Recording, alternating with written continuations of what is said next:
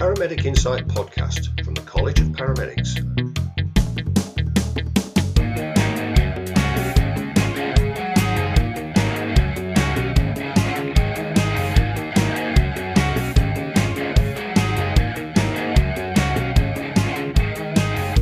Paramedic Insight podcast brings you interviews, discussion and up-to-date analysis of important topics from around the world of paramedic practice from the College of Paramedics. Hello and welcome to another Paramedic Insight podcast from the College of Paramedics.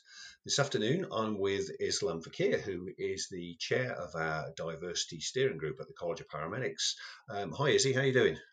Hello there. Yeah, not so bad. Thank you for the introduction, Gary. As Gary just said, my name's Islam Fakir. Although everyone calls me Izzy, I am proud to be the chair of the college's very first diversity steering group. I work in sunny Yorkshire as a clinical pathways manager for Yorkshire Ambulance Service. And thank you for having me. Oh, great stuff. For our listeners, we're launching this podcast along with one that Izzy and I recorded along with Shamila Datta, who was working for CCAM a couple of years ago. We recorded that one in January 2018. And it was when, as an organisation, we were first starting to think about how issues of diversity, equality, discrimination might impact upon the paramedic profession and what we should be doing about it as an organisation. And it's great to see that the diversity group has come to life, partly as a result of that. It's great to have you as the chair, Izzy. Perhaps you could tell us a little bit about the journey and how the whole thing has come about. I mean, obviously the journey started with yourself all that time ago with the podcast that we recorded. But I mean, prior to that, this was before I was possibly a year or two before we met. I contacted the college and just out of interest, and around me starting my own journey around exploring diversity, and especially, organisational, what's the makeup of our organisations, etc., how many paramedics do we have from a diverse background, etc. I contacted the college and asked them for some information. I was very surprised for them to turn around and say they didn't hold that information because they didn't feel as though, they needed to or had to, etc. So the conversation actually started from there. Speaking with Kirsty, she put me in touch with yourself, and we recorded that podcast, all them years ago, so to speak. But a lot's obviously happened since then. I mean, I've obviously become a little bit more knowledgeable around diversity and the importance of that. I've been involved in making up staff networks, and that's been through my trade union experience as well as within my own organisation. And obviously, all of that has sort of like amalgamated into us having this diversity and steering group within the College of Paramedics, which I'm very proud to have obviously helped set up. I've not done that on my own. It's come together, with obviously the open hands of the college, people like yourself, obviously Kirsty for putting us in touch. But then, all of the steering group that we have with the college obviously bring in their own speciality. So it's not just around BME people. There's obviously LGBT issues, disability issues, trans issues. We cover all the protected characteristics. And obviously that group is set up with a view of making things better for the membership, understanding the membership and what their needs are, and just to have some strategic involvement and decision making and guidance for the college around what we should be doing to help our membership. Yeah, thanks, Izzy. It's been an interesting journey because I think we first had to realise as an organisation that we need to take a long, hard look at the way we do things, as indeed every organisation in the UK does, to ensure that we're being fair to the diverse needs of all our members. And if that all sounds a little bit nebulous, I think when you describe the folk that are represented on the group, we're talking about predominantly folk who, as you say, are described as having protected characteristics under the Equality Act, but also just recognising that everyone's different and that we've got paramedics with long-term health conditions and disabilities. We've got paramedics of all the various sexual orientations and genders. We've got paramedics from multiple racial backgrounds. And I think we have occasionally been accused of being a bit of a white man's middle age club, and the way some of our conferences looked, and we felt like we needed to look harder and change the shape of what we're doing, and really just make sure that we're looking after the needs of all our members. So it's great to have your experiences there. I know you've done a lot of work with your trade union over issues related to black and minority ethnic work in particular, but also I know that you're well aware of some of the issues around the other groups, particularly disability and long-term health conditions. I guess it's a journey, isn't it? And the group is still really very much in its infancy. What would be your vision for the work of this group going forward? I mean, just going back to, I mean, I'll talk about the vision, obviously, but just going back to what you've said around obviously highlighting the makeup and obviously describing it as sort of like quite pale, without pointing the finger in defense. I think what I found, through my journey, sometimes I can ask, why haven't we got this, or why can't we see with this, or why can't we see that? A lot of the times, when you speak to people, they just don't see it until you actually point out figures, numbers, statistics. And I always turn around now and I always make a point of looking to the left and looking to the right and asking people what they can't see.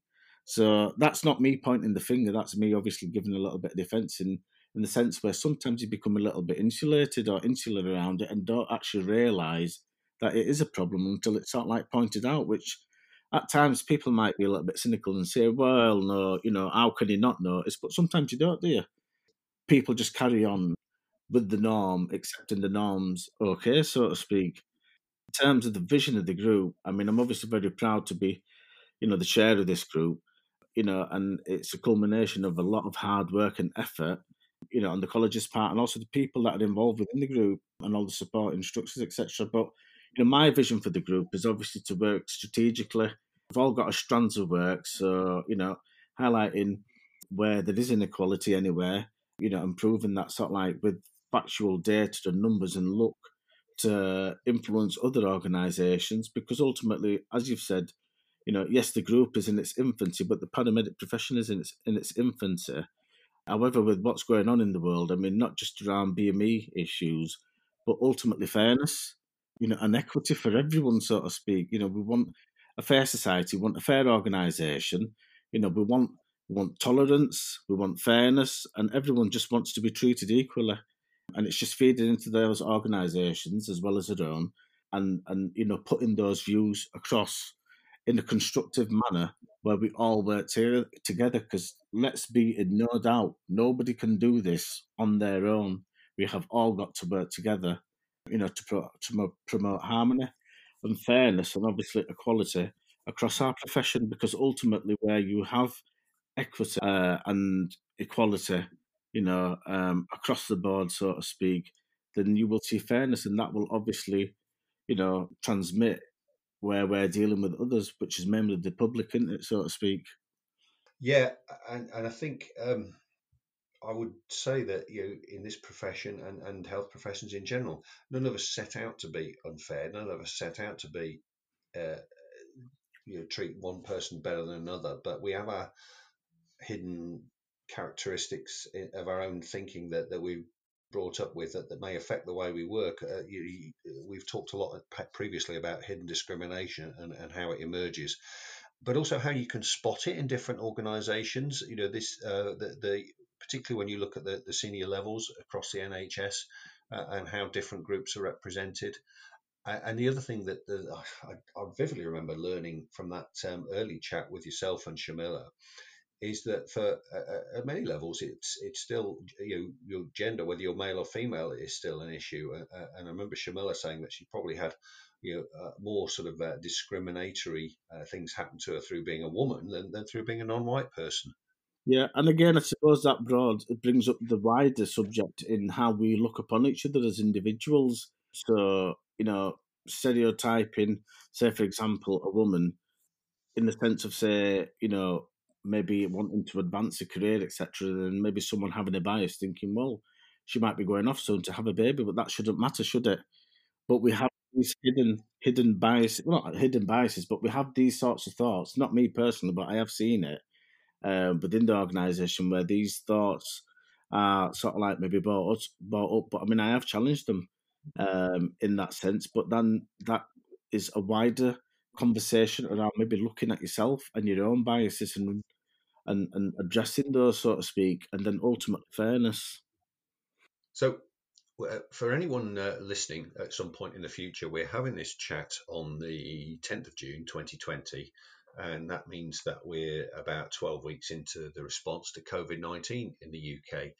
I know that there's a lot of things we need to discuss around COVID and its impact on minority groups and on people with disabilities and long-term health conditions and so on. But I know it's also brought a lot of a big challenge for you personally, Izzy, and I know you've written about this for the college. Do you want to just tell us a little bit about your own experiences and how you've got through this so far? So, I mean, for me, I mean, I'm not going to go through the whole blog because that's something that I'd like everyone to read, so to speak. But I mean, when this all came about, COVID, when it started coming on the news, you never think it's going to affect you. Or you start thinking back to SARS and MERS, and you're thinking, oh, it won't come here, it'll just go away. But when it did come here, it was absolutely frightening for me in the sense where I started to worry, thinking, I'm someone that sort of like, identifies as disabled. I've had a kidney transplant. I've had various other health issues. I've been on dialysis, so to speak. I'm on immunosuppressives. And obviously, the impact that that's going to have on me, and not just on me, on my family as well. It's been 6 or 7 years since I've had my transplant, and everything's been going absolutely fine. But obviously, as we know, this disease, it doesn't discriminate against anyone. It affects absolutely everyone, or it can do, so to speak. So for me, my substantive role is within the Emergency Operations Centre, working as a clinical advisor. Uh, Mm, my fears were obviously going into a control room, working with 60, 70 people. I was thinking it's obviously not going to be really good for my health. Um, mm. at the time, I was on secondment as a clinical pathways manager, but as the disease took hold, secondments were ended and we were all told to go back to our substantive positions. Not so long after that, I was told I had to shield. I don't think anything can prepare you, for obviously some of the experience that I've obviously gone through, which is quite isolated and quite lonely. So some people will say, well, at least you're on your own.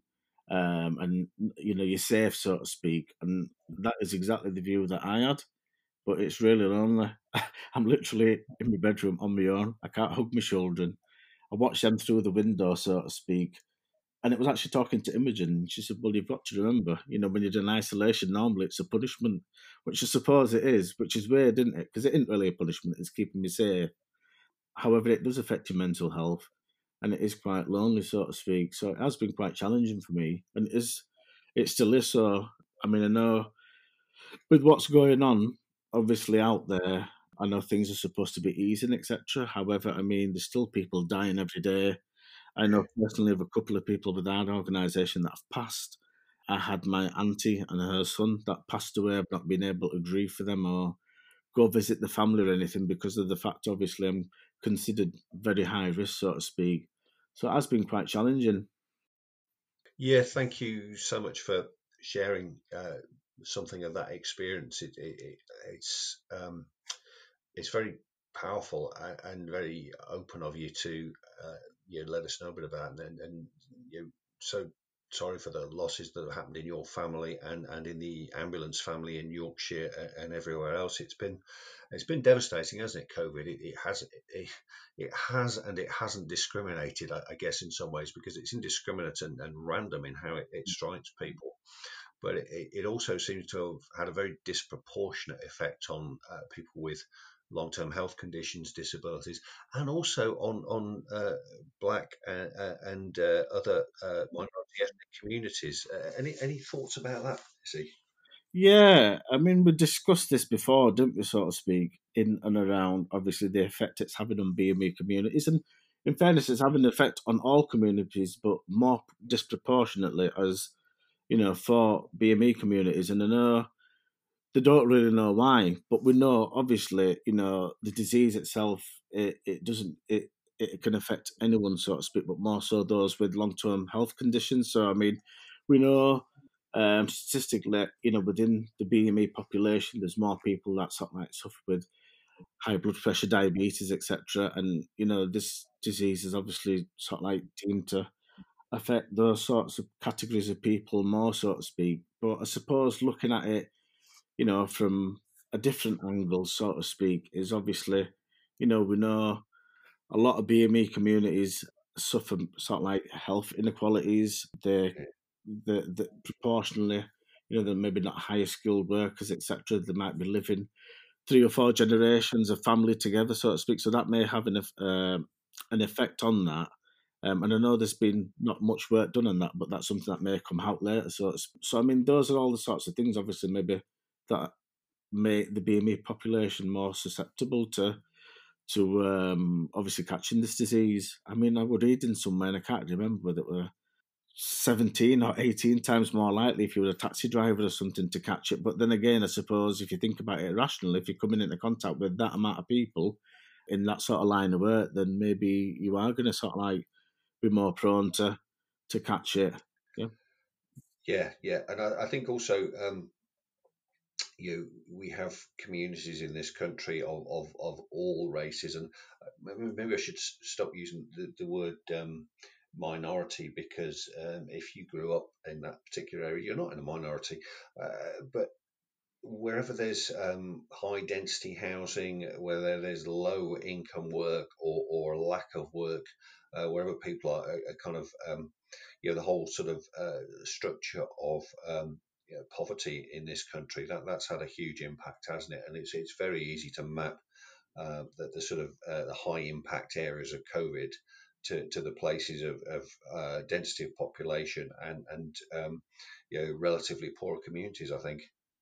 Yeah, absolutely. I mean, we know obviously there's lots of BME communities in which obviously they live together in a high proportion in different areas, so to speak. But I mean, at the same time, they might be living in an overcrowded household in a deprived area, or obviously have jobs that expose them to high risk, which was just spoken about. Whether it be working as a taxi driver, a bus driver, healthcare assistant, so even within the sort of like ambulance service, you're coming into contact with people, aren't you, so to speak, which is obviously increasing the risk. However, when they're going home to their families, and if in their households they've got people that suffer with high blood pressure, diabetes, etc., that's going to increase the risk even more, isn't it, so to speak?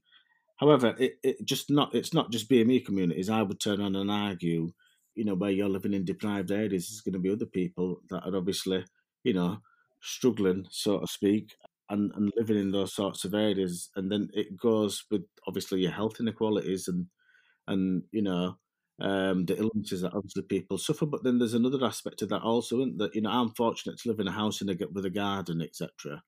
There'll be lots of people out there living in houses, flats, etc., that don't have gardens, etc., might have 2, 3 families living in a house, which may increase that risk even further. Yeah, the interesting thing from the paramedic profession and the ambulance world is we see this variety of life and the structures of life in the UK on a daily basis, don't we? We have the privilege of entering people's homes, Yeah. whether it's on a social housing estate in a high rise, or whether it's a relative affluent area. And I think we're only just beginning to tap into what paramedics can learn about and contribute to the whole public health agenda and health equalities agenda. And of course, equalities brings us right back to where we started. Um, Mm. the word diversity, in a way, for some people, it's lost its meaning a little bit. We want to celebrate the diverse nature of human life and treat people as equals. And a better understanding of public health and health inequalities will help us to do that, I think. Yeah, absolutely. And it's a complex subject as well, isn't it? And especially with what's going on in the world as well. I think we owe it to ourselves to understand, each other a little bit better, have a little bit of tolerance, have a little bit of respect. I mean, me personally, I'll be the first to turn around and say I don't know about every other religion or community, etc. But one of the things we were discussing at work was obviously, where we have obviously we've just recently had Eid, explaining to staff at work what it means, what Muslims do around fasting, etc., and then going to the mosque and praying and what Eid means. Is obviously just having an understanding around all our communities and, what each religion stands for, or even for maybe those that don't believe in a religion, and just having a little bit of tolerance and a bit of understanding, which is obviously insightful for the person learning. Yeah, yeah, that's right. Yeah.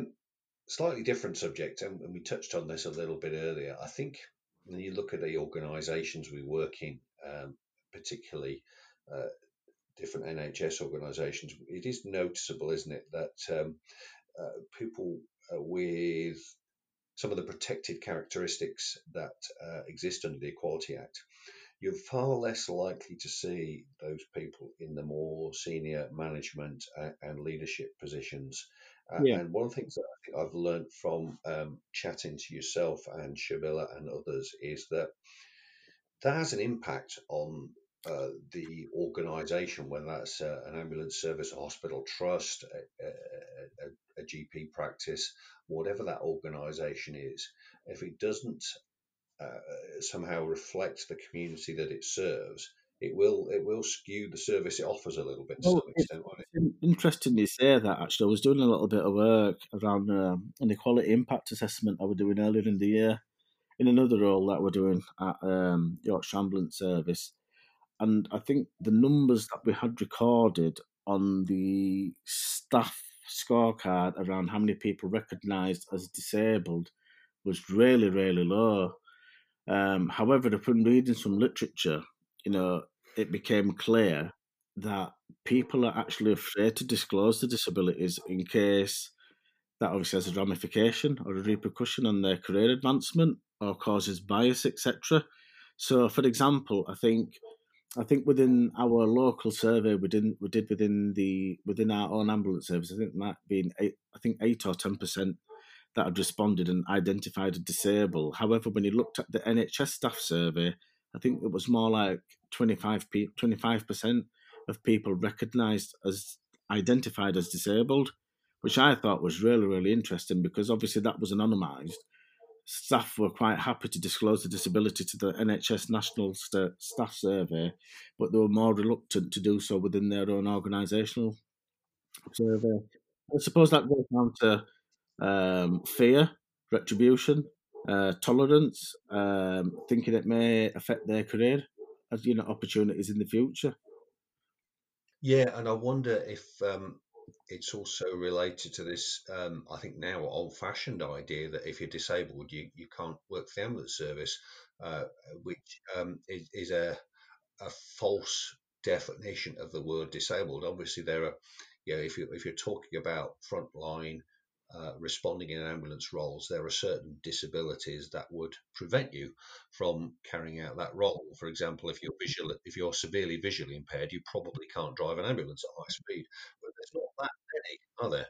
Yeah, but I think it's important to reiterate. Obviously, each person should be judged on their own merit, so to speak. Yeah, So, as opposed to saying, "Well, this person suffers with this," it's a blanket ban. I mean, I was told that when I had my transplant, and I had to go onto insulin because of my transplant, and I was told I was no longer allowed to drive, and I challenged that, and yeah, said, "Where does it say that I can't drive?" And I challenged that, and in the end, we ended up developing a policy, for safe driving whilst obviously using insulin. And obviously, it was a lengthy process, and for me, it's more not around the fact, I wanted to drive with the blue lights on and stuff. It's taking something away from me that I worked very hard for. yeah. Wouldn't want to put patients at risk. However, I'd never had a hypo. My diabetes were absolutely, brilliantly controlled. But interestingly enough, there was another colleague who was on insulin and was allowed to drive, and there was no issues with that. However, I was told that I couldn't. So, I mean, I Yeah, wanted fairness, I wanted equality. So I yeah. challenged that. So I just a note of caution there in the sense of yes, there is those sorts of attitude, but then that's not good leadership, is it? It's it's No, it's no. looking, it's not looking at a particular. It's just looking at a particular disability, and you should be looking at what the person can do. And end of the day, yes, you might have a disability, but that doesn't mean they throw you in the scrap heap and you can't do it anymore. We are capable of doing things. I mean, it may well be it might take us a little bit longer. We might need a different piece of equipment to help us. And I'm not saying that is going to be the case in every single person, there may well be a disability that actually prevents them from doing their role. However, then they've got to find them something else to do. My point is, obviously, you've got to talk to the individual and ask around, obviously, what they feel and what they want and what they need, and go through a process to see if they can do it, as opposed to just saying no. And one thing I think has been critical learning for me personally is that the way we look after one another within our organisations, with all our individualities, our sometimes disabilities, sometimes just differences. If we do that well, we'll look after our patients much better, and there is an impact on patient care, isn't there? One of the things that's become prominent in the last couple of years since we chatted is that, I was going to say movement, perhaps movement's the wrong word, but the awareness of the importance of civility in emergency care, and the importance of actually, if we're kind and civil towards one another, we're far more likely to get a good team working together. And if you get a good team working together, you're more likely to get a better outcome for your patient. Absolutely, and it's a sense of belonging as well, isn't it? You know, if there's an individual that has a disability that doesn't feel as though he belongs because of the way that it's been treated, that's going to affect their mental health, ultimately affect their mood and affect patient care as they come into work, so to speak. And some people may argue against that, and that's absolutely fine, and say no, they won't. But I mean, I've seen that happen where it affects an individual, and it's like you say, you know, it's listening to people, and it's that one team ethos as well, you know, and ultimately doing the best for your patients. Yeah, and that for me is why the issue of diversity is so important for the College of Paramedics as a professional body, as the professional body for paramedics to address, because we aspire to the highest professional standards in patient care, and to do that, I think we have to aspire to the highest standards in looking after one another, looking out for one another, understanding our issues, whether it's mental health, colour, race, disability, gender, sexual orientation. I've probably missed some out, but the point is we're all different, aren't we? We are all different, but you've just embodied everything within the NHS constitution. You know, Did I? when Oh, good. we Please go, hear that. no, but when we go look after patients, you know, we don't look at their colour or their social status, etc. You know, where they come from, have they got a disability, the colour, sex, creed, whatever, so to speak. We go to look after that person because they've called for help. It should not Yeah, make one bit of difference what they are, and that yeah. starts with us as well. We've got to accept each other for what they are. I don't look Mm, at anyone and speaking to a colleague and thinking, "Oh, this is my white colleague, Gary." You're Gary, you know, and our missus, so to speak, you know, colour doesn't come into it, so to speak. So when we start labelling each other, yeah. you know, that's wrong. But I suppose people just have different views, you know, and we've come a long way, and nothing's perfect, you know. I'm not going to say everything has been perfect in my career. I've seen lots of horrific things and stuff, but if we can learn from each other, make things better, ultimately that, you know, involves us working to, like you said, you know, the highest standards, and delivering excellent patient care. You might just have answered my final question, because I've got a question here that really says to you, if you could change one thing about the paramedic profession going forward, what would it be? Let me have a think. For me personally, what I'd like the paramedic profession to be in the future is just for them to look around and call out, you know, something if something is wrong that, you know, they're in the presence of, or something is said, for them to call it out, because we're all responsible, you know, for calling things out. And I don't mean it in a nasty way, but if sometimes someone says something and you find it uncomfortable, and I've been guilty of this in the past, where you won't say anything, call it out, ask them what they mean, but then also question what you can't see. So you walk into a room, as I have done many, many times, and I don't really see no diversity, and that's not just around BME people. That involves, obviously, you know, not seeing enough women in the room, etc. and foremost, and just have a think about that and see what you can do to change it. Thanks, Izzy. That's a really powerful message. It reminds me of a quote that's very challenging, but I love it. And a lot of our listeners will know this. The phrase is, the standard you walk past is the standard you accept. Exactly. And it was actually um, it came about when a chap called David Morrison used it as part of his campaign about gender equality in the Australian Army.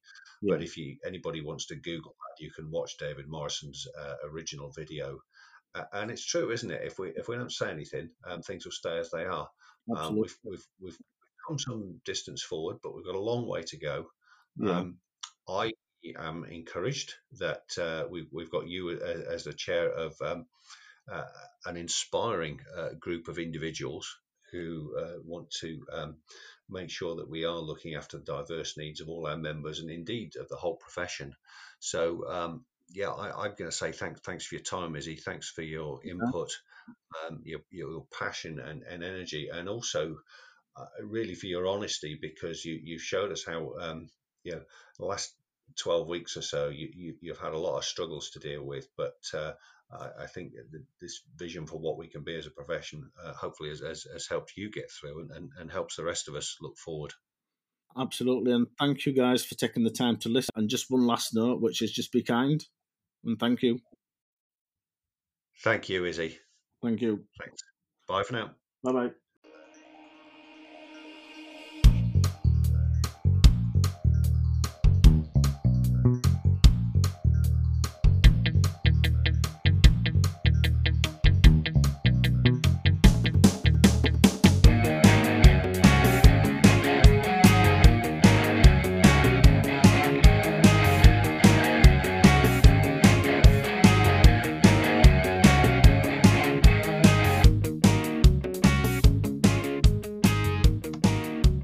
Paramedic Insight podcast from the College of Paramedics.